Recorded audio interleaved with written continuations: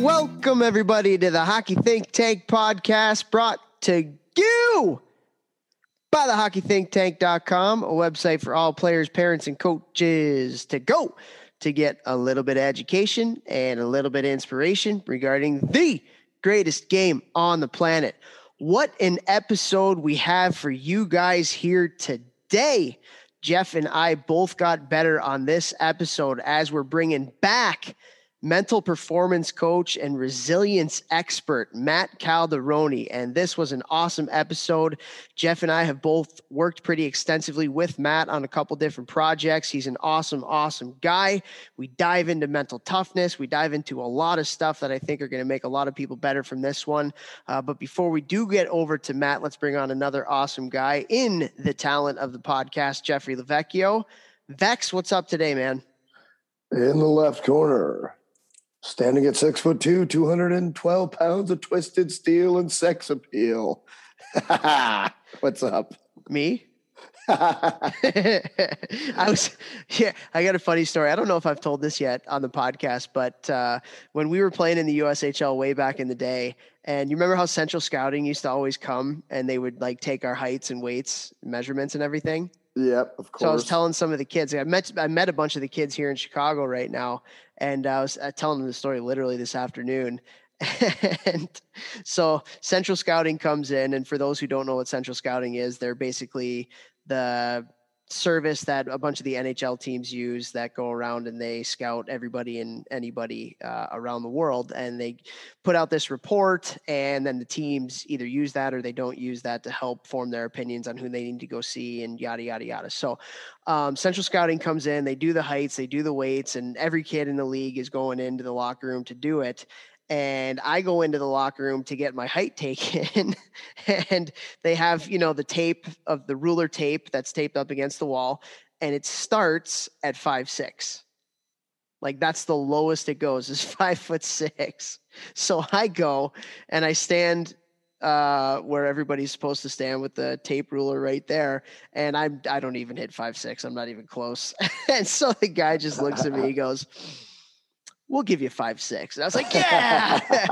So 5'6" in the program ever since. So that's a win. That was very nice. That was a big win for me. That's a huge win. I love that. Whoever that guy is, what a beauty. I know.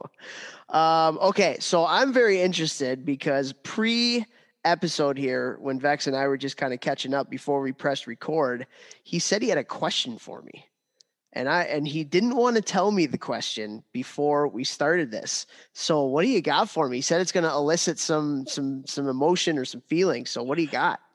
Well, tryouts are going on right now, and I wanted to ask you how you as a coach and person handle like one of the guys who, like one of your favorite players. Like we all have favorite players like that we're rooting for because they work so hard and they show up on time and they're good people and they're good teammates.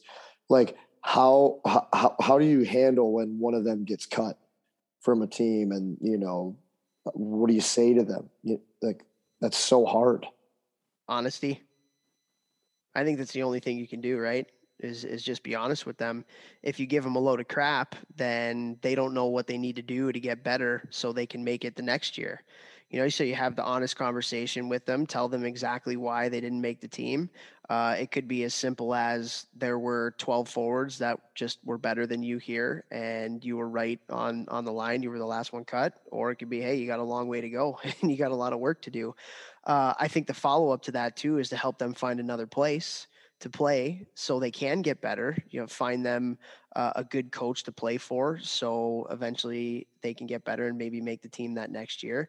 Those conversations suck. Like there's no sugarcoating it. That's never an easy thing to do.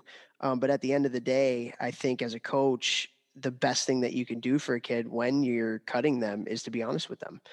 If you lie to them or if you try to make them feel better, without the honesty part, I don't think you're doing the kid, any good. So that's what I got for you. That was a good answer. All right. I like it. Thank you. I dig it. I know it's just, it's hard. Tryouts are hard. And there was a kid, we were talking today about something, and he's an older guy. He's almost college age. And he was saying how oh, well, this coach should have been loyal to him. He played for him for like 4 years. It doesn't matter, and like that just kind of those tough conversations, like if that's going on, but we can't allow that. And it's just hard when you got to cut a kid who gives it his all and he's just like the 13th forward or something. Yeah, it's tough. Yeah, there's no question about it. But at the end of the day, like I said, you have to be honest. And if you care about the kid, you need to be honest with them. Um, it's difficult, but it must be done. It must be done. It's kind of like straight out of a movie that I don't even know, but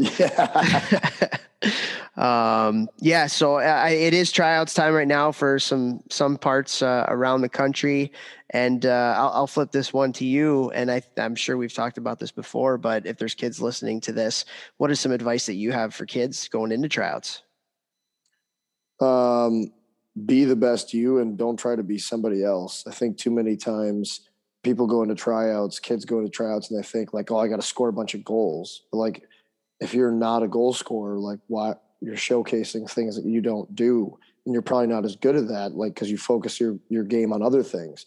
Like I just be the best you, whatever that means. And don't be nervous because if you make it, you deserve to be there. And if you don't, like, hopefully they tell you what you need to work on so that you can try and get there next year. Yeah, for sure. And I think the other thing is just compete. You have to compete. Compete for all your loose pucks, compete for all your battles, compete to get to the hard areas. I would like if I'm coaching, I'm watching tryouts. I don't take kids that won't compete anymore. I want to coach kids that have a passion for the game. And if you don't compete, I don't think you have a passion for the game. I don't think you love it.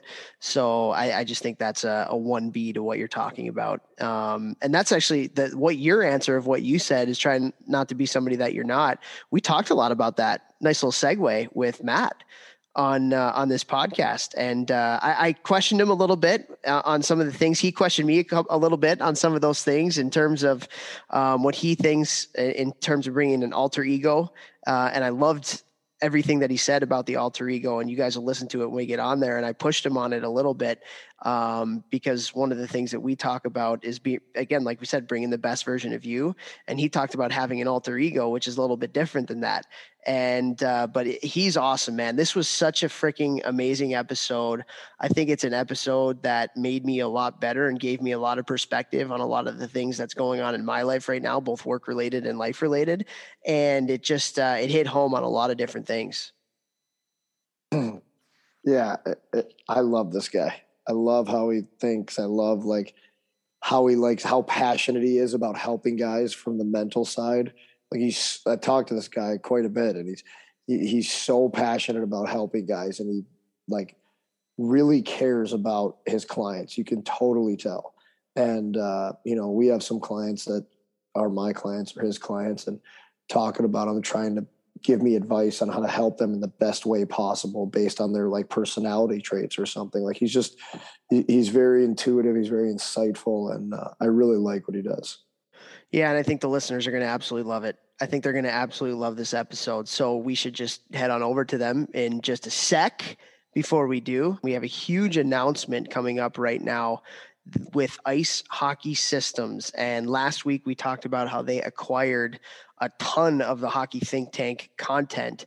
And the reason why is they came out with, and we partnered up with them to bring about an association platform that is a comprehensive content package that can make literally every single person in an organization and better, whether you are a player, whether you are a coach, or whether you are a parent. And so what you're going to get with this association package is you're going to get access to thousands of drills that have already been on their site and on the Hockey Think Tank site when we merged all of our content that they acquired from us. You're going to get whiteboard and systems breakdowns from myself and NHL Hall of Famer Dennis Savard. What's up? He's obviously one of the smartest hockey players of all time. For all the parents that are listening to this, they'll remember him. The kids probably have no idea who he is, but he is, one of the top players in the 1980s. Fantastic. Was an NHL head coach with the Chicago Blackhawks before Joel Quenneville took over.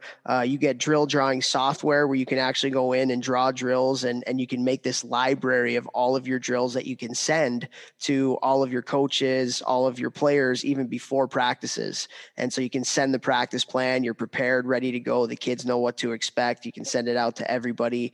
And then what you're also getting too is you're getting the Hockey Think Tank Parent Survival Guide.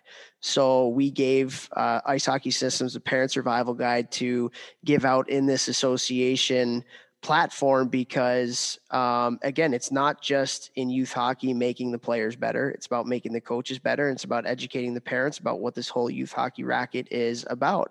And so we've gotten so much unbelievable feedback from this parent survival guide. And so you get this with the association platform. So go to icehockeysystems.com and look for the association tab on their website. And it's such a low cost, high value product that you're getting from them that will literally, I think it can transform organizations and bring them to the next level. And so go there. We put so much work into this, and I just think it's going to be a huge value add for any youth organization out there. Unreal. Where do they go to buy it? I want to buy it. That sounds sick. Just go to icehockeysystems.com and look for IHS for associations, and it gives you everything. It gives you the breakdown, and it's a certain cost for however many teams are within your association. Just a fantastic product. Those guys at Ice Hockey Systems, we talk about making an impact and caring so much about the hockey community. They so much align with who we are and what we're doing with the Hockey Think Tank. And we really appreciate this little merger and acquisition. And this is going to be a game changer for any association out there. So again, go to icehockeysystems.com and pick up this association platform for your organization today. Boom, done. We also want to thank our title sponsor, GelStix, GELSTX.com. Go to gelsticks.com to get your weighted training sticks, and you are going to get a hockey stick, or you can get a lacrosse stick, or you can get a golf club. I was about to say golf stick, but that is not what a golf thingamajigger is. It's not a thing. Neighbor the accountant, huge butt. Huge. So go to gelsticks.com, use the coupon code ThinkTank, one word, to get your discount on a weighted training stick. Jeff, you want to handle Train Heroic here? Yeah, thanks to Train Heroic for sponsoring us as well. That's where all my online training programs are. Just got another D3 school and talked to some more junior teams after our last podcast. So that was pretty cool. Very exciting. So hopefully going to be working with a lot more teams over this next year to help clubs save money and still, have quality training as much as they want throughout the year. Yeah, buddy. I like it.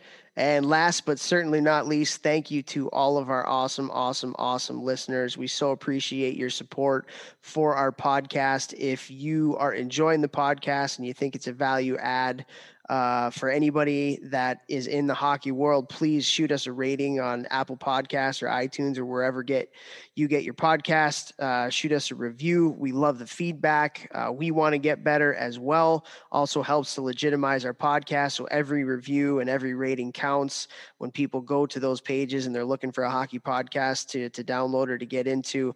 The more reviews and the more ratings, the better. So if you could take the 5 seconds after listening to this little intro, just press pause, go to your podcast page and just shoot us one of those ratings or reviews. That would be fantastic. And we so appreciate all your support, man. The emails that have been coming in over the last couple of weeks, I mean, I've gotten so many, and literally from all over the world, which is really cool. And the fact that we're making an impact on so many families, so many coaches, It's very, very humbling, and we so appreciate any feedback that you give to us. And you guys are going to absolutely love this podcast episode with Matt Caldaroni. His company is called Molitium, and they do a fantastic job. And again, they want to build kids up, and he calls himself a resilience coach. And I don't know how many times we've talked about the importance of resiliency and handling adversity on this podcast. In my team building that I do, it's the first thing that I talk about with all of the players. And you guys are going to learn a lot about it on this episode here with Matt. So without further ado, here we go with Matt Caldaroni. We are so excited to have on this episode of the podcast. He is back for round 2. Matt Caldaroni. Matt, what's going on? Not much, boys. It's happening. Always an absolute pleasure to talk to two legends. Well, I'm excited to have this guy on. I was literally just telling people in the gym, Calds, I'm not kidding you. Whenever somebody, there's very few people in the world now who say they haven't listened to this podcast. But whenever somebody says to me, oh, I've never listened to it, I swear to God, I say the number one first podcast I want you to listen to is Matt Caldaroni, because I think it's the podcast that will help everyone. It doesn't matter whether you're a mom, a dad, a player, a ref, a coach. If you're not in hockey, if you're a businessman, if you're in school and you want to be successful, I truly believe that your first podcast was the best one we've done and can help the most people. So for any of the listeners who are new awesome. and they have not heard Matt's first podcast with us, please go back and listen to that one after you listen to this banger of an episode. Wow, that's awesome. That's a pretty you know what, guys? Tire pump right there. I believe it, man. I believe it. I was gonna say, dude, I swear to God, I didn't pay him anything under the table for that. So it's honest, which is great. I love it. Well, this is good. I'm really looking to this forward conversation here, Matt, and you're a mental coach and a resilience coach. And I just feel like it's time for this kind of conversation right now. Vex and I were talking last week, and I was like, you know what? It's time to get Matt back on, because just so relevant in the world right now. I think the discussion of mental toughness is one that, for me, a lot of the mental toughness conversations that I've had with people, I feel like are a lot of fluff, like there's a lot of fake, a lot of fluff. And I want to have an honest conversation about it, especially for all the kids that are out there, because I think mental toughness is something that we all kind of need right now. It's been obviously a difficult time for a lot of people over the past little bit. And it's time to really, I don't want to say get over it, but it's time to move on. And it's time to really just kind of turn the page and get to where we can get to. So, for you, I think the first question I have for you is like, how do you define mental toughness? Like what is it to you? So it literally, honest to God, guys, like the definition of toughness, it's being able to adapt. Right. And it's like, I don't know where the culture kind of came in of the idea that it had to be something where you're, putting somebody under, let's say, extreme amounts of scrutiny. And like, I think people have taken that out of context, like, train until you puke, and that's mental toughness. Like that's not mental toughness. It's probably one of the worst things you can do. I don't believe that belittling people is a way to get someone mentally tough. I don't believe that, I think that's the worst thing that I've seen happening as of late. And I think that's like a bit of an old school belief system. I've also seen too, like a lot of the time where people say, well, you're going to gain your mental toughness with experience. And it's like, yeah, you will, but that's usually when things are, it's too late and things get salvageable. Right. Unsalvageable. So I think people got to realize like mental toughness is simply having the ability to adapt. It's nothing more than that. Like you can dive into the mental skills and the methodologies of it. That's a part of it. But the basic root is being able to adapt to adverse situations. Right. That's toughness, and the mental ability to do so. It's shifting your focus onto one thing to another. I love that definition of it. And I think there's so much merit to it. Like the ability to adapt, especially when things like we all think and hope that our life goes in this one direction. And it's just this linear line from point A to point B. And the reality of life is that never happens.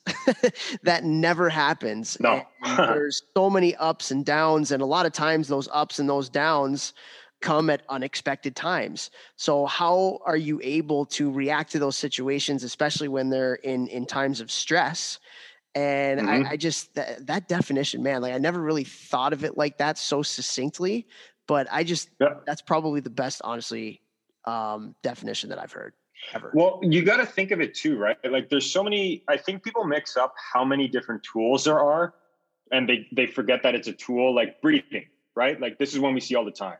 And, you know, for example, us as a brand, we're all about helping people discover their true potential through resilience. And we consider it to be a lifestyle, not just a mental skill, because to us, a lifestyle is consistent. A mental skill is temporary. Now you need both. You need habits and a skill. But the thing is like a lot of people will mix up like, oh, well, you know, breathing is the way to get through the situation. True. That's one skill to do it. So is also though shifting your focus, or what a lot of people say, perspective. So is, you know, taking a mental step back in your mind and letting it flow through you. These are all tools. But like if we're looking at understanding truly how to adapt, I think what people have to realize is that it really is like a holistic approach. And Vex, we were talking about this before too. Like, you know, when a great example is an off season. Okay. So at the heart and root of resilience or mental toughness, how you want to define it, is having something that you are going to adapt to, and realizing that life is, as a whole, it's got this cycle, right? And it starts as a commitment that you make towards something that you want, and then realizing that there's always going to be an inevitable period of adaptation. That's all it is, right? And it's having the humility to understand that adaptation is going to be there. And it's like we say to pros all the time that we work with, or even kids trying to make it, like, it's really not that the most absolute talented make the top level, and it's no disrespect to them. It's a simple idea that some, you know, guys or gals hit that point of adversity and they were really, really good, but decided they didn't want to adapt and they took a different path. Then you have the ones that maybe weren't as super high end talented, but were willing to work through it and adapt, and they end up making it. So it's this idea that we call too, like, I'm sure there's a lot of other names to it, but we know it on Mullet Team as being realistically optimistic, where there's no fluff behind the idea of understanding. Like, we're not going to sit there and say, oh, you're always going to go through a tough time. It's, hey, there's a possibility that crap won't go the way that you want it to. You got to be optimistic about it. And you got to realize, like, it doesn't have to be perfect. They actually did a cool study with these top chefs. And, you know, chefs are a very interesting topic for the mental game, especially because you think about it. If anybody's ever seen like Hell's Kitchen or Gordon Ramsay, there's immense amounts of pressure, and that's real in that industry, right? And they did this study where with some chefs that were first on the line, they went and told them like, hey, you know what? It's going to go perfect tonight. It's going to be great. You're going to be awesome. It's going to be fine, which is often what we see a lot of people do. Those chefs went in and then they ran them against another test group in a B group. And the B group, they had these chefs and they basically said, hey, here's a potential of what could go down tonight. It's going to be hectic. It's going to be raw. It's going to be tough. And you're going to be going through a lot of things where your sous chef might not get you something on time and you're going to have to keep your cool. And then you're going to have some rounds where it's going to be great and it's going to be perfect. You got to realize something. You have the skills that you can adapt to it. Go with it tonight. The chefs in that B group did overwhelmingly better in their first night of open, and the night didn't even go close to perfect. It's the exact same thing with life and understanding it, right? It's like, this is realistically what's going to happen, but you need to be optimistic that you have the skills to figure it out and you'll be fine. So it's having that humility to understand it and realize too that you don't need it to be perfect. Like it's not realistic. So that's how we kind of treat it when we look at it from a holistic side. Vex, there's been a couple times during the 160 whatever episodes that we've been doing this that my doors have been blown off. Like that phrase, realistically optimistic, is one that like it blew my doors off. And I'm speaking from personal experience here too, because I mean, you know me well enough, Matt. We've worked together. Vex, you obviously know me well enough. I'm very much an all or nothing kind of person.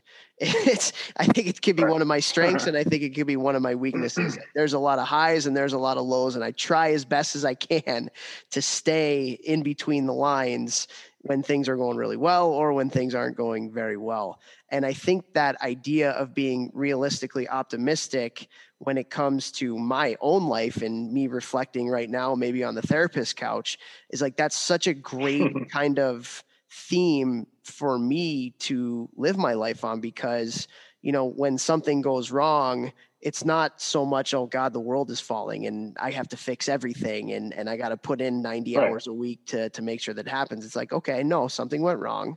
Let's be realistic about it. Things are going wrong. That's okay. And then just like you said with that experiment with the chefs, I mean, all right, you actually do have the tools to be able to do it. But, sometimes in stressful situations, we get out of our own head and out of our own mind, and it's crazy. Totally. But realistically optimistic, I think, is such a profound saying that I am going to literally, if I was Jeff, I'd be tattooing this on my body.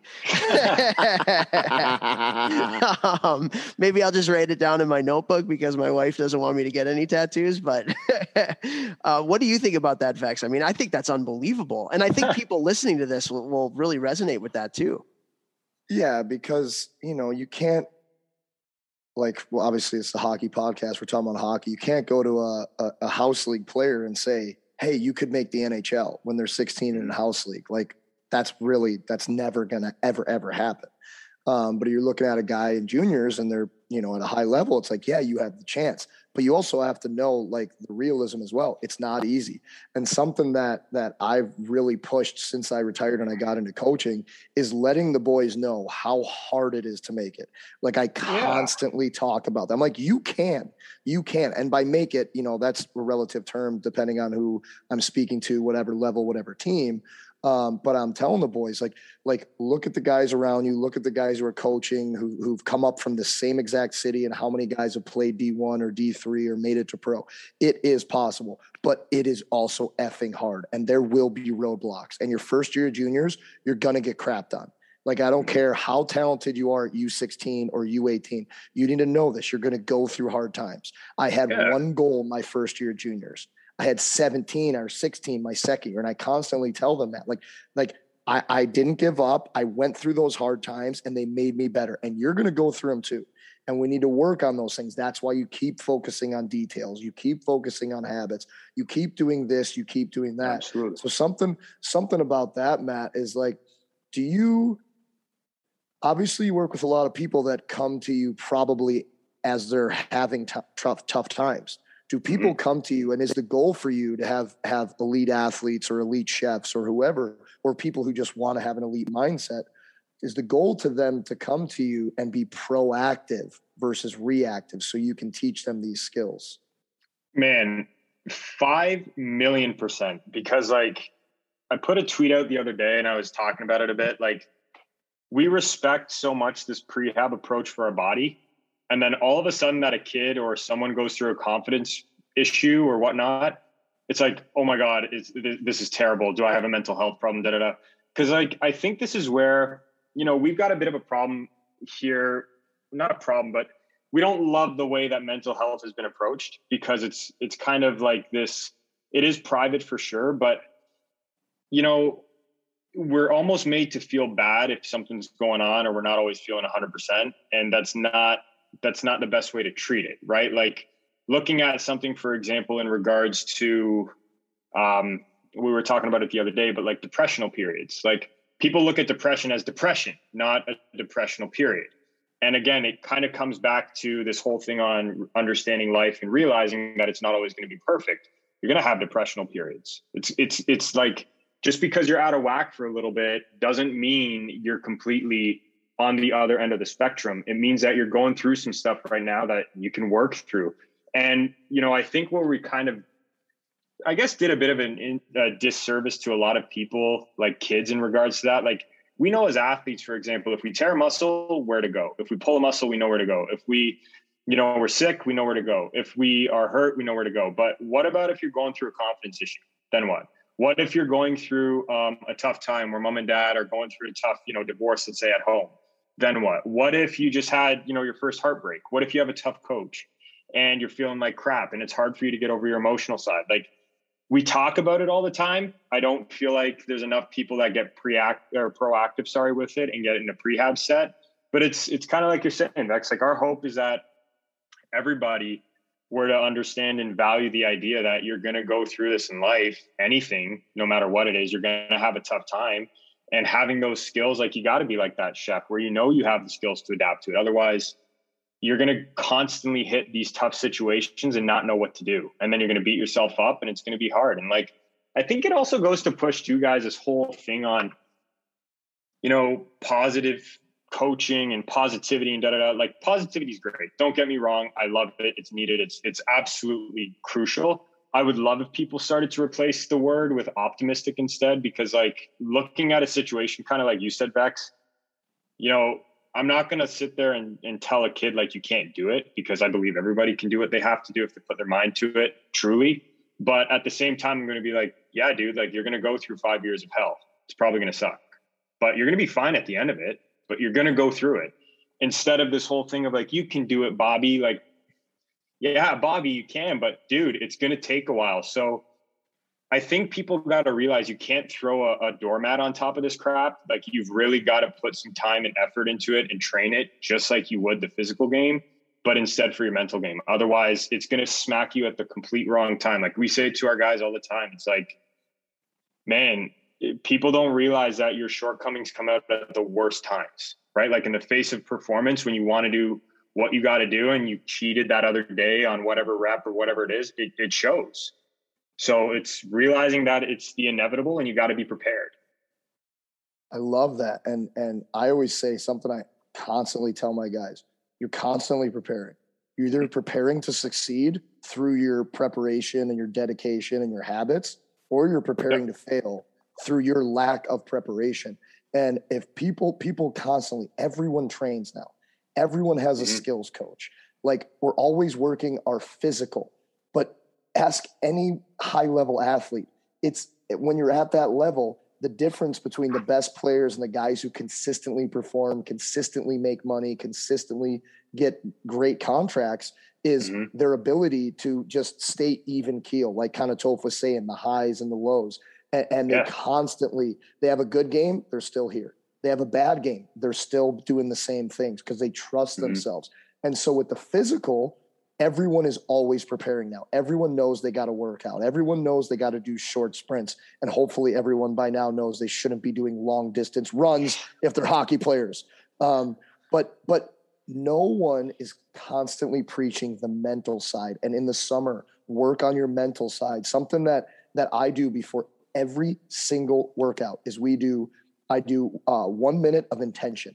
I lay the boys on their back. We turn the music off. There's no talking. And I tell them, why are you here? Think about your goals. See yourself achieving them. Tell yourself what you want to do. If you want to be you played fourth line last year, you want to be in second line, see yourself achieving that. See yourself doing that. And then right after that, we do on ice visualization. And obviously it's not the same thing as like putting those skills and working on them, but like we're working on some of that mental aspect. At least something. Right. At least something with the little amount of time I get with them every day. But like, why aren't we all focusing more on the mental? Because the mental is honestly just as important and honestly more important than the physical. 100%. Are you saying, Vex, that football is 80% mental and 40% physical? I am, Little Giants. You are correct. Sorry, go ahead, Matt. No, that's unreal. But no, I was going to say, it's like, you know, guys, the big one too that has to be considered is if you're waiting for something to happen until you really want to do something about it, it's the wrong approach. Because like, hey man, we've seen kids get passed over that have been really, really good. And it's not because they can't do it. It's simply because of the fact that they waited for things to get so bad that they sat in their own crap and then they decided to reach out. Or how about the ego side of it? Like, this is something we had to work really hard on as a brand to make the mental side, at least from what we like to think and the stuff we look at. Like, we try to make this as sexy as possible for people. We have to. Like, if we don't make this something that's like, you know, oh my God, it's cool to train your mental game. Like, whoever really says that, you kind of have to take that underhand approach and be like, hey man, here's a soft one for you, crush it, like nail it out of the park. Because I think too, what a big one I'm noticing is it seems so complicated sometimes to train your mental game. I don't know why. Like a great example, people will be like, how do people in performance adapt at the drop of a hat? Well, or a drop of a dime. It's very simple. Like they know what they want to accomplish. And they've just conditioned themselves to keep focused on that when everything goes wrong. That's like, it's really that simple, right? Like where do we see the guys that persevere? There's such a strong and committed focus to what they want to accomplish, or what you do, Vex, with before performance. Here's my intention. Here's what I want. Just stay focused on that. And if you can stay focused on that, you're going to be okay. And guess what? It takes conditioning. It does. Like, it's hard to stay focused on it. If anybody's ever watched the Bruce Lee trainings, right, where they're focused on that one thing, like, there's a reason that guy does that stuff, or used to do that stuff. And I know it's cliche, but even the Karate Kid, Mr. Miyagi, like, that's a great example. You know, when he's catching the fly with his chopsticks, that's an outstanding example. I know it's, you know, a movie, but the one that's able to adapt is the one that's able to stay focused on the end goal. Like, it's kind of like we said, you don't change your approach just because it didn't work the first time. You see what little innovations you need to make, right? So it's like, it's simple stuff. It's little things like that. But I think people got to realize, like, there's a prehabbed approach that you should be taking to it, and waiting until it gets bad is not really the best way to do it. And it's one of those things that, like you said, it's habitual, just like working out your muscles are, just like skating and practicing your shot and practicing it reminds me of a quote I read probably a week ago, and it said it was from Bruce Lee, you know, who knows, but the quote was, Bruce Lee said, "I'm not scared of the man who practices 10,000 different kicks one time each. I'm scared of the man who practices one kick 10,000 times. So he becomes a master at it." And it's such a good quote about how important details and habits are. And so, like, you can work on all this periphery stuff. You can do pertaining to hockey. You can do pep and work on going under things, people throwing trash cans on the ice or whatever. But like Toph has said on the last few podcasts, like, successful people do the unsexy stuff every day. And one of those things that's probably looked at as unsexy is mental training, resiliency training, stating your intention every day, taking a minute before you go and do stuff to think about your why. Like, those little tiny habits and details are so massively important. And that 10,000 kicks thing totally, you know, it was a good metaphor for me to wrap my head around that and tell the kids. 100%. And even with that too, I was going to say, like, looking at it, it's funny because I think a lot of people get into this space of not realizing that they're in full control over how they want to feel. And they often just kind of feel the way that, you know, I hope that I'm going to feel good today. Like, man, what makes you think that you're just going to wake up and feel amazing? Like, think about it. You have to choose how you want to feel. And I know it sounds cliche, but heck, man, like, this is a real big one we see with a lot of our guys. It's like, you got to choose the state you want to put yourself into. And you're going to have those times where you had a terrible game the night before, or something went on in your personal life. Like, it's interesting, man. We're starting to notice that as the kids start to hit an age of about 18 years old, it's no longer necessarily a huge thing that we need to train them about in performance stuff. It's out of performance stuff. Like, we just had a conversation with one of our partners in the English Premier League for soccer. And like, man, we were talking to this guy and we were saying, he goes, you know, what's interesting about this whole thing, because we got a couple projects we're doing with them. He goes, you know, pro life is very simple. Like, the 26-year-old, sometimes it's a matter of the divorce he's going through and having to get cleared to make sure he doesn't carry that over to his performance. And it's like, you look at a kid who's 18 and it's like I said before, sometimes it's a matter of the breakup you just went through with your first love, maybe, and you got to make sure that's not coming to performance with you. Like, people don't realize it's not just about athletic performance. It's choosing how you want to feel on a daily basis about friggin' life. Like, that's the hard part. And I had my ass kicked in a good way, or my eyes wide open, when I first watched Tom Brady, Tom vs. Time, on Facebook.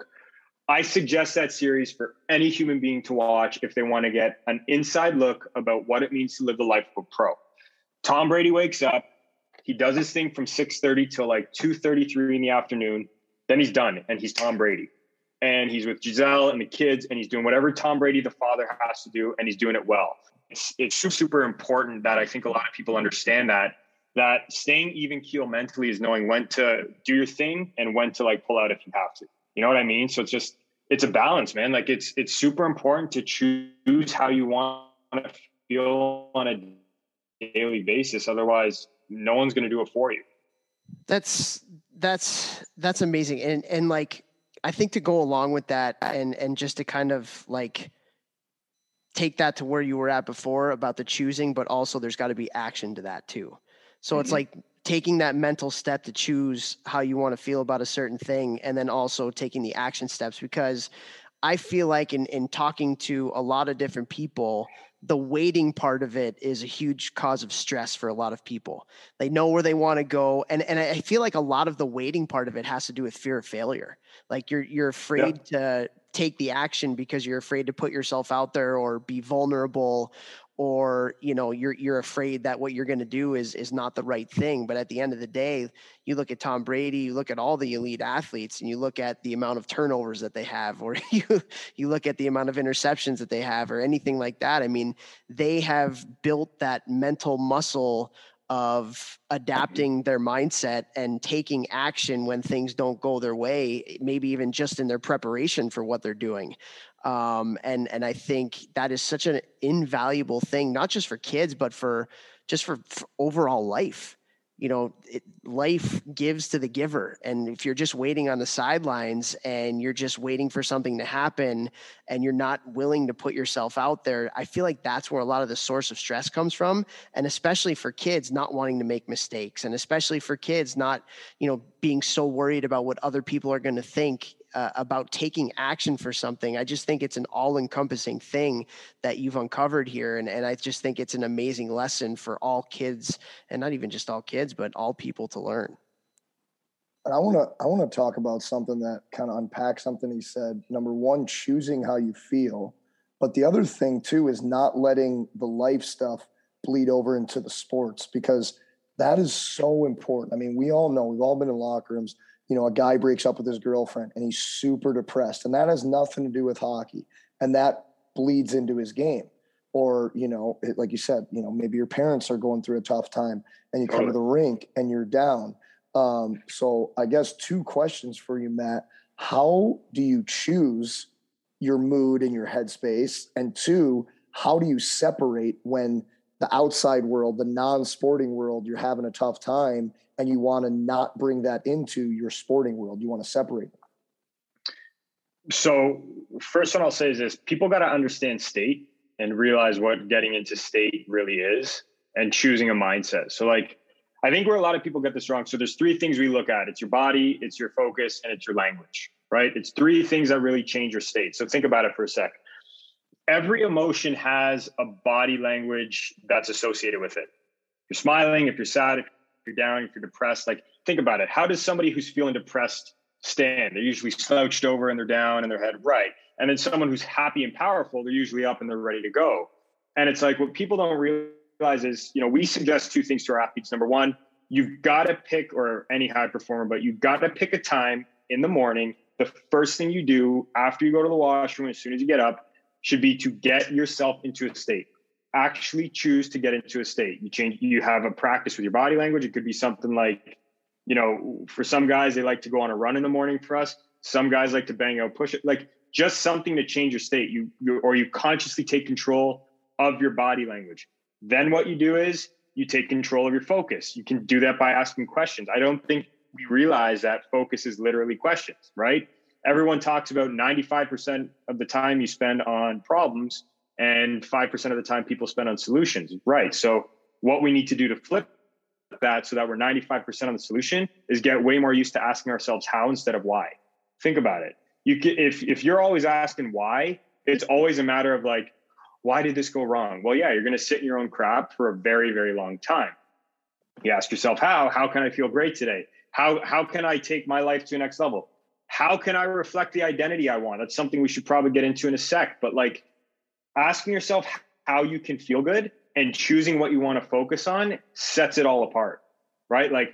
I want to feel amazing today. How can I do that? Well, I've got to make sure that as soon as I get up, maybe I get a workout in. Awesome. I'm going to go and, text this individual because that's one person that makes me feel awesome. I'm going to go read this book because that's something that allows me to feed my mind.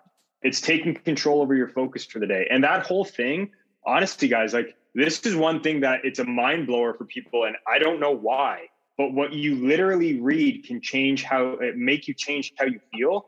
And choosing to consume crap in the morning, if that's the first thing you want to do, it is 100% going to bleed over to the rest of your day. 1,000,000%. Because I've heard it oh, have you heard when I was reading this thing at breakfast on this and that? And it's dude, I don't even know how you're focused on that still, but I'm over here because that's where I want to be.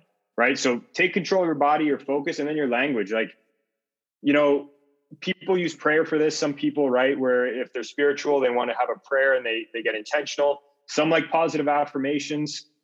Some like chants when they're going in the gym and they're running or whatever, grunting when they're work. Like that language actually has the mind-body connection that a lot of people don't realize. And how you talk to yourself, we all talk about the story we tell ourselves, but we don't take conscious control over it. And we're still beating ourselves up after, right? So it's like really having that ability in the morning to do those three things. It takes 10 minutes, guys. And like we say it to our athletes all the time. And I will use a pro athlete example because I don't want to hear anybody too that says, oh, I don't have time for it. Guys, 10 minutes can change your life. And it's like, if you don't have 10 minutes, I don't know if you have a life, because at that point you're beating on someone else's schedule, right? So it's like taking the time to strategically do that in the morning and scheduling it can change how you feel. Like you got to get intentional for that. Now on the other side, of splitting that stuff up, we always suggest an alter ego. We've been doing this now for like 6 years since we started this all, and it's been a game changer for a lot of our guys. It's consciously taking control of who you are in performance and who you are in your personal life. Like all of us have an alter ego. I know for me, I got to be a little bit more direct and to the point when I'm coaching somebody. When I am in a stage where it's just me, my family, and it's easier going, I'm louder, I'm outgoing, I'm more vulnerable. Like that's what the environment calls for. And it's not a matter of being a chameleon, where a lot of people will ask, well, isn't that sweeping it under the rug?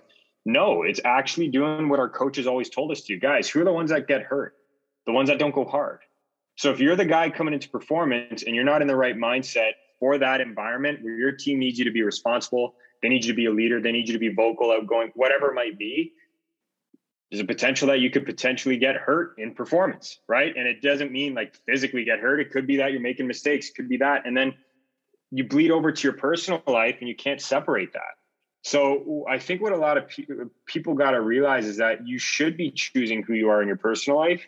And you should also be choosing like who you are going to be in your performance life, because that's where a lot of these things and these mishaps happen. Like you got to take conscious control over who you want to be. So let me ask you this, because we talk a lot, and I think a lot of the nomenclature out there in this performance world is bring the best version of you to the arena, to the rink, to your job, whatever. And I feel like, I don't want to say what you're saying goes against that. Maybe it's just a different spin on it, but how do you kind of rectify the, what most people would kind of say is bring the best version of you with the alter ego scenario that you just kind of laid out for us? I would say it's simple, guy. Like I'll even challenge you on this. How can you be the best version of yourself if you're not the right version of yourself going into performance? Think about that. How can you be the absolute best version of yourself if you're not bringing the intensity, the aggression, the mindset that you need going into that? And I think that's where people don't realize, like, I first started using this when my parents went through a tough divorce when I was in grade 10. And I was the person that always bled over from the personal life of being upset about the divorce, going into performance. And that was tough for me until I realized that I had my alter ego that I put on of, hey, for the next 90 minutes, it's just soccer. Because I started to realize, like, best version of me, let's take it back to that. He knows that there's going to be problems going on. Again, it's that realistic optimism that we talked about, right? Like, I know there's going to be problems when I'm done with this, but right now, so that I don't have two problems after this, I need to go crush the performance, because I know how I get after this. I feel like crap when I don't play well, or at least I know I didn't give everything that I have. So the best version of me, and what we say with a lot of our athletes is like, so we've got a lot of guys in this scenario where they have kids, right, at the pro level. And this is easy for context, but a lot of them say, well, I want to take care of my kids and I want to do well by my kids. Like, that's a real thing. And it's like, okay, great. So what you need to do in this performance, you need to go leave it all out there. Because if you do that, you know that you're helping your family in the best way possible right now, which is providing for them. And you're going out there to be the person that you have to be. And you need to be aggressive right now. You need to be intense. You need to be hardcore, because that's what your sport's calling for in this moment. When you're at home, though, guess what? You're going to unpack the hockey. You're going to unpack the sport. You're not going to worry about it, because that's dead right now. It's done. It's at the rink, and you can't do anything about it. You can go be the best dad in the world, though, to your two kids that you have. That's a real scenario. And that's not just for pros. Like, that's anybody. Like, making a conscious choice of who you want to be going into performance that is the best version of yourself there, because you can't expect to tell me like, and we've seen this, guys, like there's a lot of kids that are softer outside of sport. And then all of a sudden there's a switch that goes on and they're these mean, hardcore players. And it's like, where the hell did that come from? Right. But it's like, if you were to go ask that kid, like, hey man, do you feel like that's the best version of you? Probably there it is, because he's probably had that conversation with a coach before, like where he hasn't been that good version and he's had to be tougher and meaner. Like we get that conversation a lot with guys who come into the NHL, for example, who are more intellectual and they see things more systematically and intellectually, and they're not going to run through a wall like some players who maybe aren't as in tune with their intellect, and they're not going to do things unless they reason about it. And it's like, no, for now though, you need to be a little bit on that scale where you're not as, analytical of everything. You just got to go do it. And that alter ego is a game changer for a lot of them. Can you give us like an example maybe of, and you don't have to say names or anything like that, but maybe something where the alter ego has really helped somebody that is a certain way, maybe in their personal life. And then, because Jeff, you and I could probably sit here and fuck, we definitely have one. I think there's no question that we have one. So can you give us maybe an example of somebody that you've worked with where they've kind of had to change some things based on their personal life versus their performance life, and how that's really helped them? Totally. There's a guy that just made his jump to the NHL level that we've been working with, and I don't want to say too many obviously names out loud, but this was a guy who, honestly, guys, he came from a very, very, very academic background, did his thing with that, very smart, very, analytical in a sense where if he was going to go and execute a play, he had to know why he was going to execute that play. And then more importantly, he was also somebody that grew up with this mentality and this belief system, which is, it's normal. It's how your parents raise you, that you have to always question things. And it's like, okay, that's tough. And then on top of it, the individual at the time had an issue going on with a girlfriend. Okay. So we got that all going on in his personal life, right? Tough. And we've got this stuff going on now where you've got these coaches at a very, very high level who are telling you, why aren't you just being harder? Why aren't you just being tougher? Why aren't you just being meaner out there? So now you're combining these two levels of stress from two opposite worlds, and it becomes a little bit hectic. So we had to take it in a very clear approach and say, all right, pal, this is who you are personally, and these are all the responsibilities you're going to have. And guess what? Going back to that realistic optimism, these are the issues you're going to be dealing with in this side of life. We're going to leave it to that side of life. Here's who we got to be in performance. These are your roles, your responsibilities, the intensities you need to have, and the aggression you need to have. This is what this team's asking you to be. You need to stop questioning stuff here and be more so of the individual who just goes. That's your mentality when you're here. When you're here, just go. When you're here, analyze, take your time, and be intellectual on that front.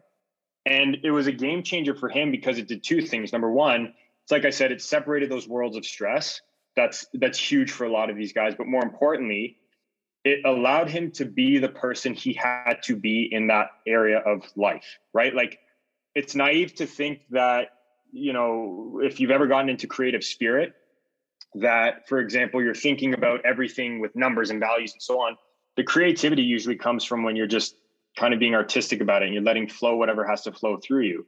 When you have to be more analytical, for example, you usually look at more of the data and all that kind of stuff. It's the same thing with sport and personal life, right? It's knowing that in sport, for example, this is who I need to be and who I need to focus on. And when I'm here, I'm going to take care of that, because I've even seen it work on the opposite end. We've got a guy that we work with at the NBA level, and, he's somebody that has kids, and he was saying, I need to be able to know that when I leave that locker room, it's done, because everything to do with that locker room can linger after with me if I allow it to, from social media to communicating with my agents to all that. Like, all that matters when I'm at home, he said, Matt, is my two kids. That's all I care about. And I will literally do whatever I have to do to shut out that noise, because they need me to be this guy. And the nice thing about this individual, guys, is that, with him, he's a smarter guy. He understands it, but he's also from a different background from where the majority of NBA players are from. He's a European descent. And you look at a guy like that and you see how he is. And just knowing the North American versus European mindset, it's two completely different worlds, right? That kind of gives a nice spin to a guy that is able to stress less and all that kind of stuff. So it's not complicated, but what I'll say is it's having that ability to know, like, these are the clear borders. And I think we always talk about that, but we don't often clearly on a piece of paper define, like, at home, I'm responsible for X, Y, and Z. At sport, I'm responsible for ABC. This is who I need to be to accomplish that. And this is who I need to be to accomplish this. It's really that simple. We just don't take the time to do it. I'm going to need you right now to explain to our American and European listeners. We just went over X, Y, and Z. Now in America, Z is a letter, but in Canada, for you American listeners, Z is a word. Okay, I had this debate to the death with my Canadian teammates. Canadians don't say the letter Z. They say a word that is Z, and they'll say it's not a word. It's the letter Z, but Z is a word. That's all I have to say. Care to defend your country? Honestly, guys, I can't honestly defend my country right now because, like, I grew up with Italian slang plus Canadian, plus I have American cousins. So for me, man, it's just a whirlwind of grammar and issues that come out however they decide to come out. I have no choice over this. This is not conscious. All right, but I just had to say that. But on a serious note, now let's flip the table here. Is there? We've talked about separating. Is there anyone that it's good for them to bring the sport home, or do you say, for the most part, nobody should do that? I think it's good to bring it home if you've got. So this is actually something we define with, like, people in their inner circles, right? If you got an outstanding inner circle at home that understands what you're going through and understands, like, hey, dude, like, I can help you with your sport, right? That's the only time I would look at it. Like, I always use this analogy, guys, but, like, you probably shouldn't be taking advice on how to paint your walls from an accountant. And you probably shouldn't learn how to lay cement from, like, I don't know, an artist if they don't ever do that, right? So it's like, if you have somebody when you go home that knows how to discuss with you the way it needs to be discussed, by all means. But that takes an immense amount of boundary setting, standard setting, and communication so that there's no encroachment of this is going too far and it's too much. Because I've seen very knowledgeable hockey fathers, right, who know a lot about the game and actually can help their sons and daughters very much. But always talking about it, man, like, we talk about burnout, but we don't ever put it on a pedestal the way it has to be. And to me, it's simple. Like, if you have somebody who knows where the line is, by all means, take it home and do what you got to do. If not, and you don't have that ability to talk to someone like a coach to text or whoever it might be, we don't suggest taking it at home at all. That's like one of the first things we do with the players we work with is define their inner circle. And it's not to cut people out. It's to know, like, after a game, who do you text? Because if dad's never been at the level you're at, unfortunately, pal, if he's somebody that's maybe a little bit too hard or whatever it might be, not the right person to take advice from. And if it's your, let's say, overactive coach from when you were a youth player that doesn't know how to shut it down and is always giving you crap, and there's no positive feedback ever, probably not a good idea. So it's like defining that inner circle is one of the most important things to know who you can talk about it with. Like, athletes got to understand this is their business. Like, you would never, it's like they say in The Godfather, right? And I might be biased because I'm Italian, but in The Godfather, it's true. You never discuss business with family. Like, you keep that separate for a reason. And it's not because of the fact that it's a disrespect thing to anybody that you want to talk about it with, but, like, guys, if we're not going to experts, what are we doing?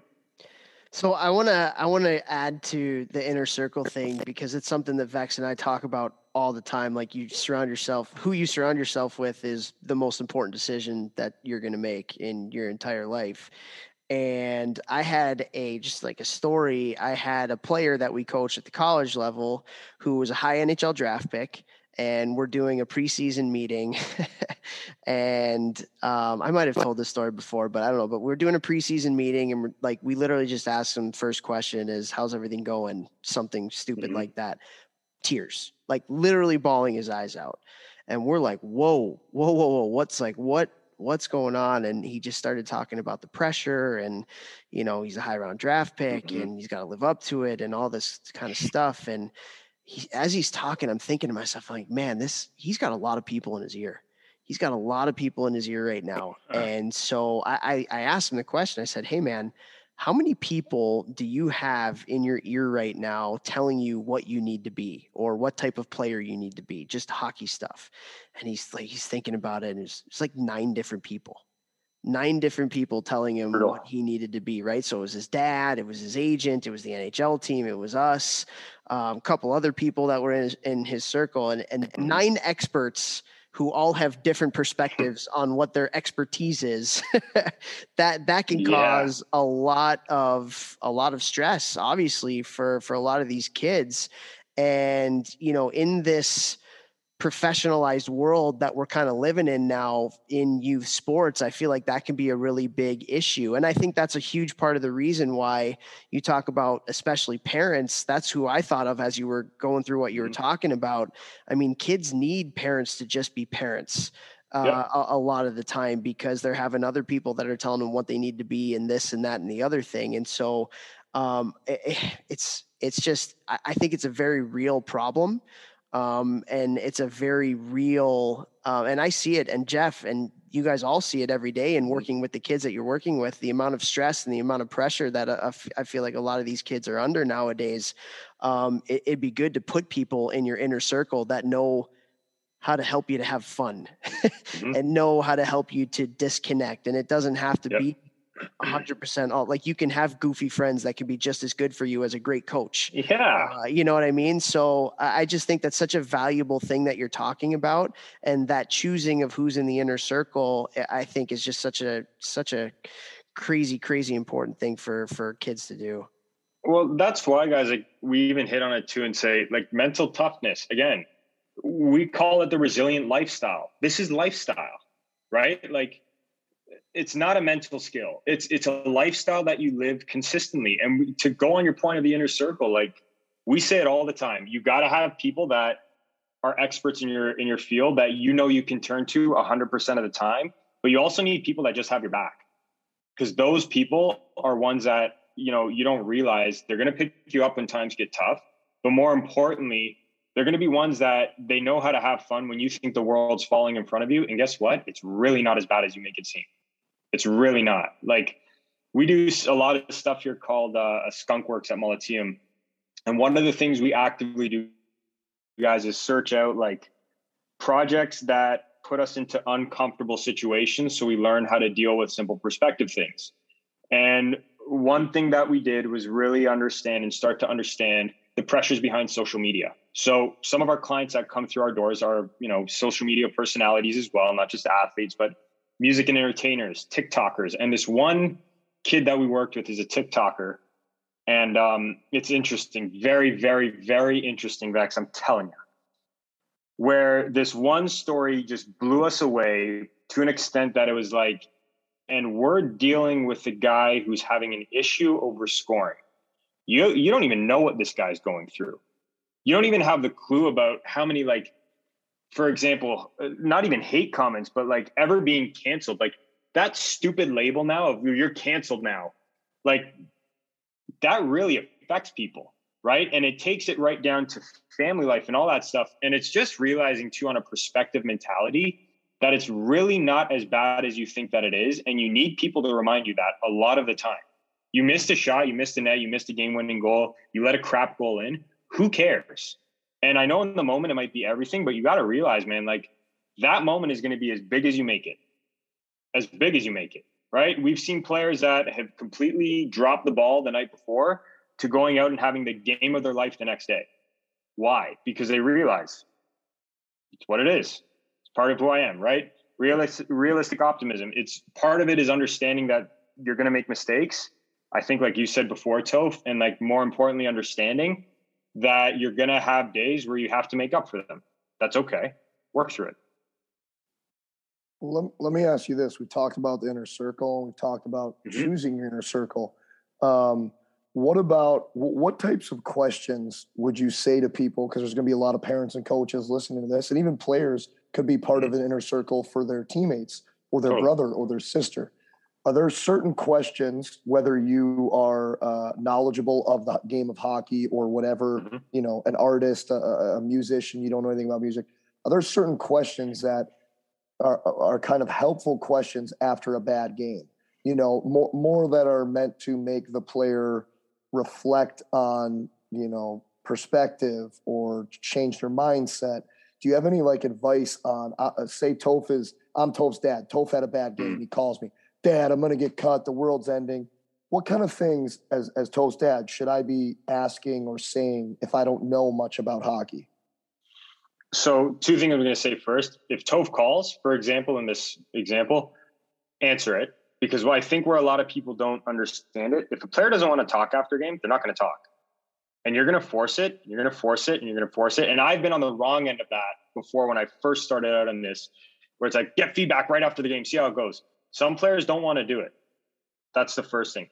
Second thing, operate off of positive feedback. Positive feedback is never, you did this wrong in the game. Unless someone is asking you for that, it's different. But players know when they make mistakes, right? I think we're asking a lot of our top guys, we just did a survey in our company to understand how to better actually do this. And 93% of them responded with, I know when I make a mistake, and it actually gets me more angry when I listen to more about how I made the mistake. Instead, I want it to be very simple. If I call you and I ask for something, answer. That's the first thing. Second thing, if you're going to give feedback, ask friggin' permission for it. Hey, Vex, can I give you just a little criticism on that? Yeah, absolutely. Cool. I think you could do this a little bit better. What do you think? That last part of what do you think completely puts control back into that individual's hands instead of you being a lecturing individual, right? It's you basically telling me you got to be better at this. Okay, excellent. But I think you could do this better. What do you think? Is a completely different undertone to what you're asking. So I would operate off those 3. If they're calling you, for sure, answer that call. If they're not and they don't want to talk about it, they don't want to talk about it right now. If people pay attention to the long-term habits of kids or high performers, they eventually want to talk about it. Just because they don't want to in your moment of time right now, it's probably going to come out later on in the week. And if it doesn't, it usually means they've either figured it out, or maybe you need to check yourself and realize, have I done something to make it an unsafe environment for this person to want to talk to me, right? We've all had that individual, guys, that family member or friend or whoever that gives you when they give you a hard time as soon as you call them, oh, it's you again calling. It's I don't know why I ended up calling this guy anyways, right? And it's you kind of got to check yourself and have that self-awareness too, because those little verbal, rapport breaking cues of when you pick up and you're not matching and mirroring and you automatically go to the jokes and maybe that's not what someone wants, that's a deal breaker for some people, right? So it's you got to have that reflective side as well on yourself of asking the right questions, asking permission for it, and then operating off positive feedback. And if someone isn't calling you and you thought that you were someone good, that's where you can check yourself a little bit, right? That's how I would look at it with these guys. That's really interesting. That's a great perspective on it. We've had you on here for close to an hour now, so I don't want to take up too much of your time here, Matt, but there is one thing that was awesome, by the way, but there is one thing that I want to go back to. And cause I think this is something that is really a lot of kids struggle with. And I think your exact quote was, the moment is going to be as big as you make it. We can dwell on little things. There was a saying, what was the saying? I think it was Tony Robbins who said, most of us fail in life because we major in minor things.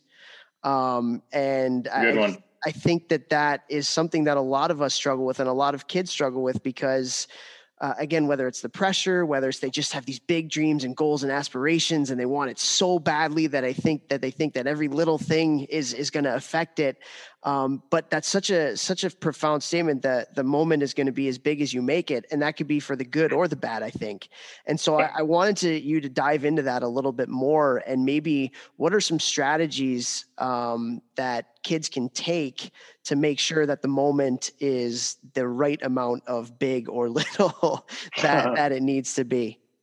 You know what?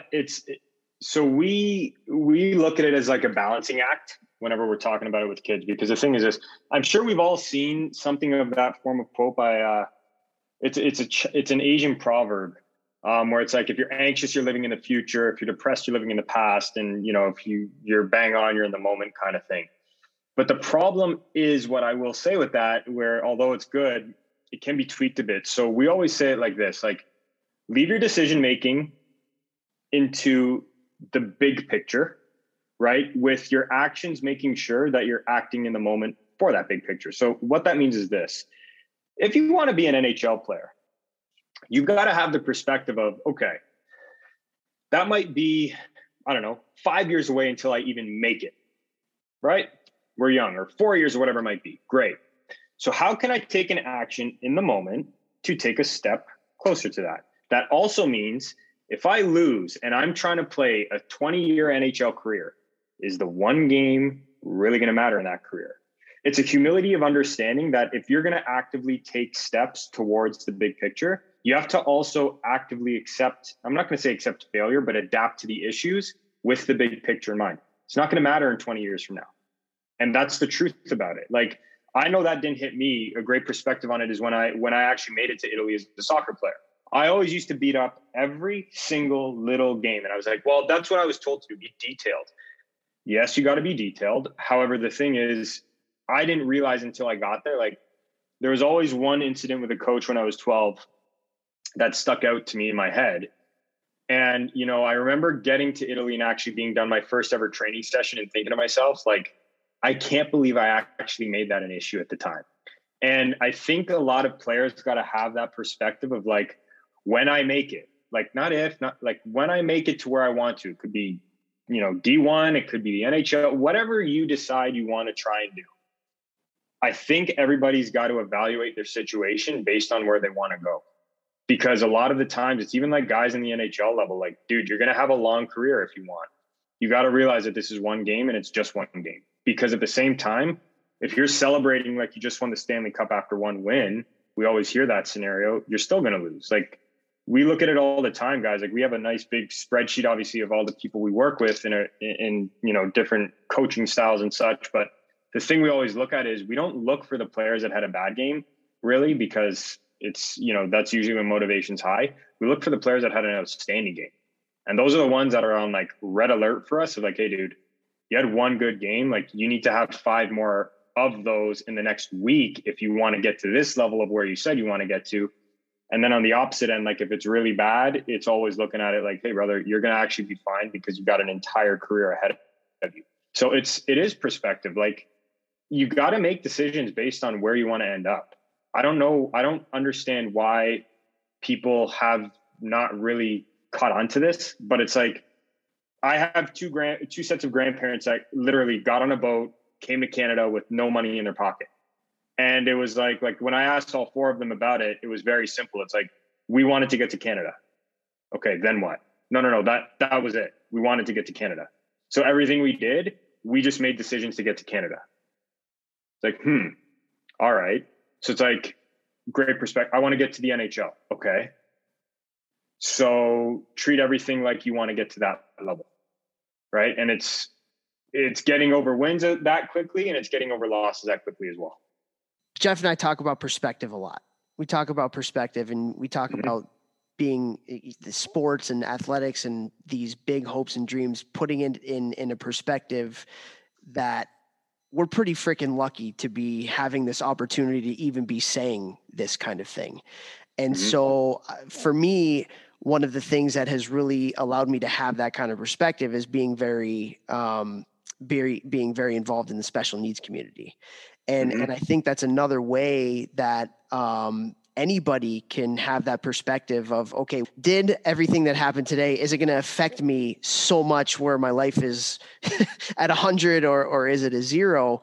Having that perspective and doing things for other people that are less fortunate than you, or having the opportunity to be around the special needs community, it just gives you kind of like a feeling of, you know what, it's not that bad.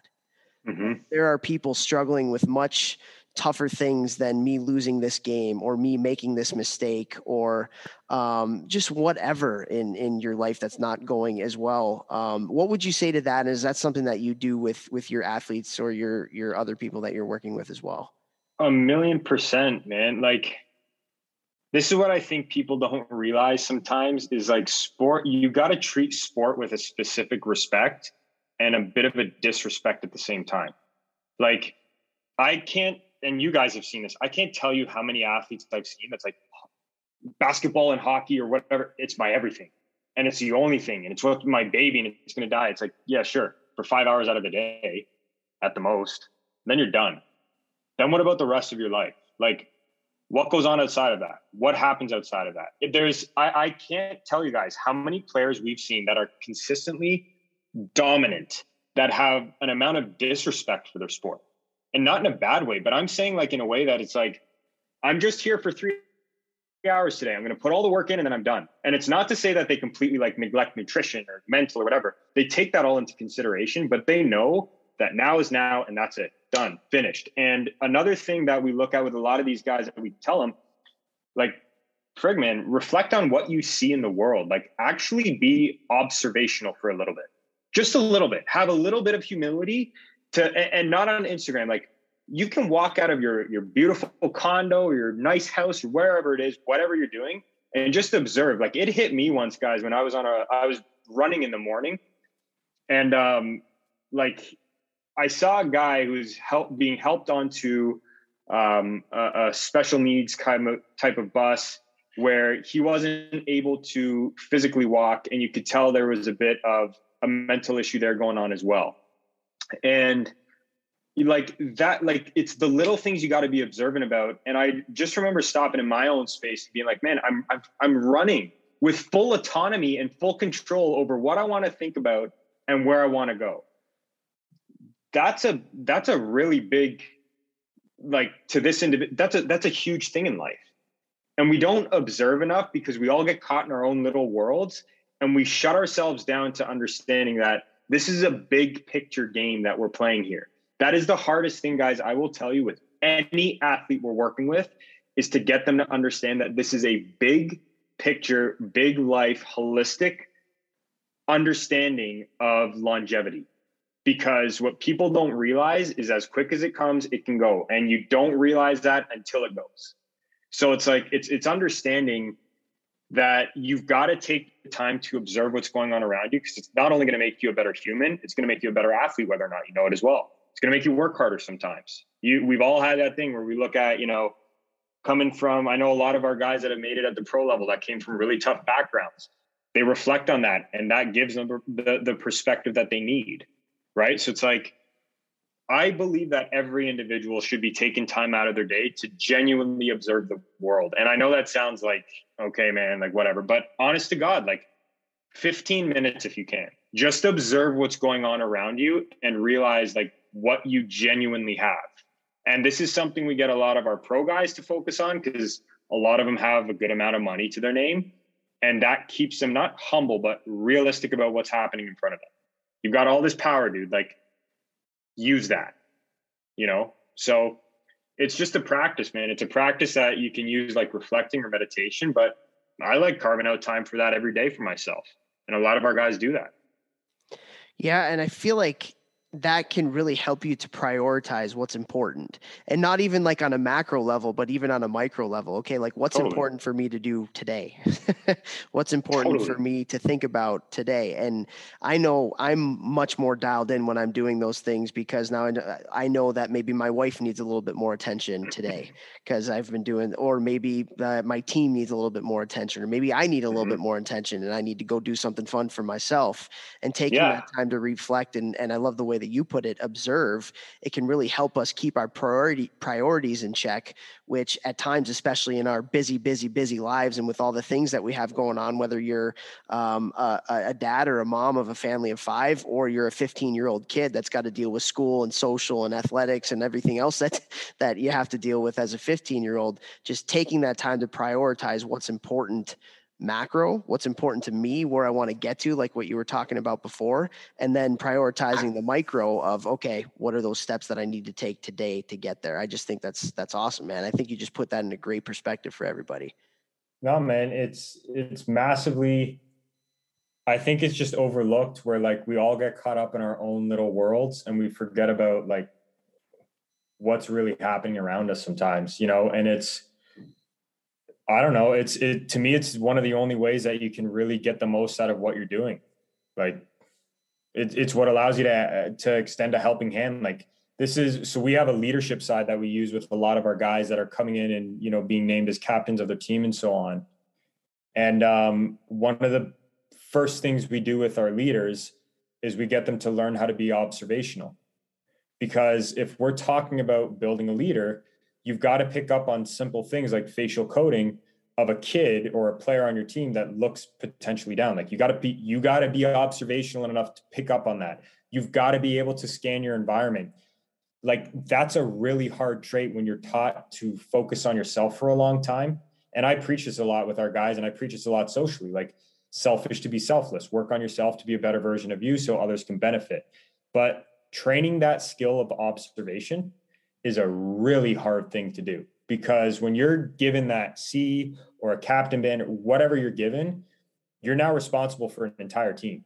And if you've only been one way for your entire life up to this point, that's something that's hard to do, right? So it bleeds into your personal life as much as it does your professional, because you should be observing at all times to understand, like, how's this guy feeling? How's this person feeling? What did that, you know, little situation that just panned out in the corner over there, how did that affect somebody 5 minutes from now? That look from the coach, from my player on the bench, does he need a pat on the back? Like, that's something I got to do.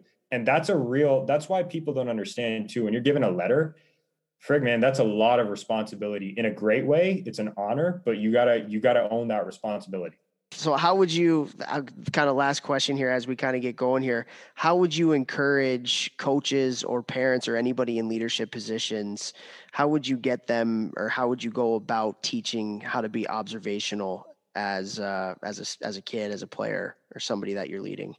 Honestly, for kids, I would always have a mandated practice in my team that you have to speak to a different kid on the most basic level, 3 different kids for 30 seconds a day, and you got to learn one thing about them. Like, it is so basic, but my gosh, guys, like, that is an absolute game changer for people, because it forces you to actually get yourself out of your own space and go talk to somebody. And it's something that I don't care what anybody says. There are not a lot of kids that want to do that. There aren't, because they're there to get their job done and they go on and move from it. That should be a mandated thing.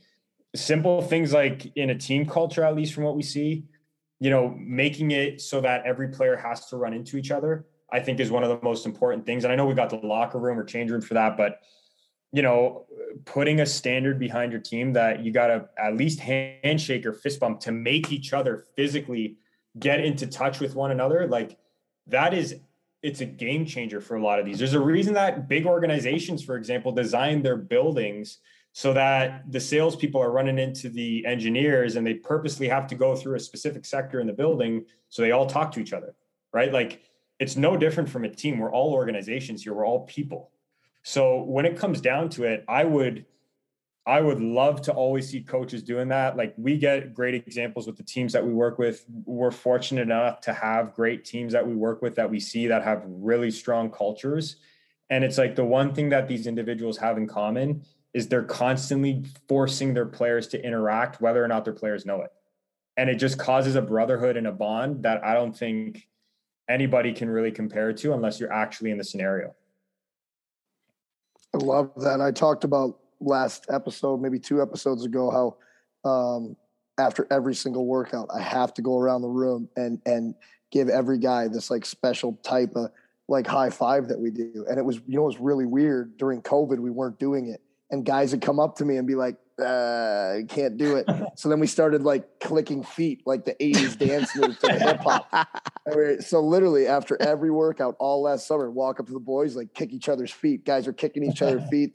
They're tapping elbows, and it kind of became a joke. And, you know, now we're back to the hitting hands, and the boys love it. And it's like a culture thing. I totally believe in that. I learned that from a team I played on in Europe, which I talked about. And it's funny. Toph said something a few episodes ago about picking like 3 kids and talking to 3 different kids every practice from a coach's standpoint. So I love all of those different like little tiny things that, you know, people on the outside think it means nothing, but it winds up meaning quite a bit. Dude, all it takes, like, I know it's not the funnest thing to do for some people, but like, if you actually look at cultural studies and research and organizational research and all that kind of stuff, the amount of evidence that supports like interaction and touch and communication is overwhelming in not only like productivity of a team, but we're talking like the long-term effects of it. Like we're seeing like alumnus come back and make it a point like 30 years later to interact with the people that they left the company from to come back to. It's like, I don't think people put enough stock into that because again, it's not sexy. It really isn't. But you know, if you have the opportunity to, I encourage anybody that's listening to dive into studies like that, because the evidence that you can find and the things that you can see of how little interactions of a fist bump or a, hey, what's up, Johnny, or whatever you want to call it, does for the mindset and the safety of the culture and the environment is game changing. It's game changing. I'll have kids come to me after playing at a high level, or even pro guys, and I'll be like, how's the season? Well, I went through like 3 weeks where the coach didn't even say hi to me. And like that literally affects their mindset, that the coach walks past them and doesn't even say hi. And it's like, wow, like that's how important. Like if the coach would have just been like, what's up, bro? Like, how you doing today? Like, boom, that player has confidence, versus the opposite where you take it away. It's wild. Well, man, and I don't know what the inferiority complex is. Like, I get it. Like, you got to respect every single elder. Definitely, it's important. But like, man, for coaches too, like I will plea at this right now. We are the guys that have to clean that up. Like, I can't tell you guys how many times we have seen players that have gone through that crap, as simple as a coach who won't shake their friggin' hand after a game because they want to be Mr. Tough Guy. And we have to deal with that. Like we've got players that linger on that crap for like sometimes a couple of years before they're ready to talk about it. And I know it's small, but this is where we're naive, guys, to think that everybody should believe what we believe. And everybody should feel the way that we feel, because that's what we were raised to do. And that was our belief system and our background. People don't understand that. And that's a game changer to some kids of the course of a life that you can affect of a human. Like, the last thing I'll say to wrap it up is, if there's one thing I'm learning from this mental side and being all in on it, like, I'll be honest with you guys, before I was the mental skills only guy. Like I was fully involved of just performance, just athlete, only that, forget about everything else and you'll be fine.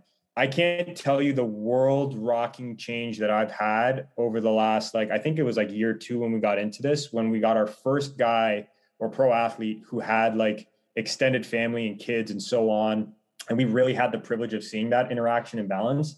And it shifted our entire paradigm of who to focus on when it comes to performance. Like, it's human beings, it's interactions with human beings that are the most important things when it comes to raising a good culture, raising a mentally strong individual. Like, it goes way deeper than sport. And I love looking at EPL studies. I'm a soccer buff, whatever you want to call it. Like, I love that sport. It's my sport. It's what it was. And I see this, like, I look at Manchester City, which is a top premier team in the EPL. And the way that a guy like Pep Guardiola, who's an outstanding coach, on how this man interacts with players and how he does what he does. And it's like, there's a player on his team at one point, they won the championship. And this was a couple of years ago when they won it previously. His kid was going through some crap in the hospital. And this was a championship season. They were about to win the title and everything. And he told the guy to leave. Just go, be with your family. And the guy took a leave of absence for like something close to like 6 weeks. And you look at that and it's like, that's the reason that there's a bond there that happens, that people understand, like, he feels safe now. And the ability to realize that there's a human element to all this only gets them to perform better in performance itself. So it's humility. Like, it's realizing that we're humans and not just robotic athletes that only need athletic love. Like, you need human love. It's what gets the world going. So that's what we got. Amen. Perfect way to end. I like it. Did you that Manchester City, was that the Amazon All or Nothing that I feel like I remember watching that from Manchester City. That was incredible. Vex, have you seen that one? No. That's awesome. You got Amazon Prime. You got to go watch it. It's Manchester. Pep Guardiola is unbelievable. And then there was the other one on Tottenham. I don't even say if I'm saying that right. Yeah, I know you are. Mourinho, who's like the complete opposite, and that was a 100%. gong show. Yeah, and look at the shelf life of these managers, right? You got one guy who's been gone after almost, I think a year and a little bit, or almost 2 years, or I don't know how long it was for Mourinho, and then you got a guy like Pep who's signing contract extension. And here's the crazy thing about Pep. He didn't win every year. That's the frigging crazy thing. It's like, wow, you mean to tell me that people keep good people around with good character? That's a mind blower. That's insane. Right? So it's like, it's human element, man. I think if people could just reduce it down to humans a little bit more than just high performance, they'd get a lot more high performance out of the people they have with them. Totally. Oh man, I loved it. This was awesome. Thank you so much for coming on again, Matt. This was a lot of fun. I got like 3 pages of notes here, so I got some stuff to get through here too. But we really appreciate you coming on. Hopefully better days ahead there up in Ontario. And get out of the house a little bit more. But we appreciate you coming on, and we'll talk to you again at some point pretty soon.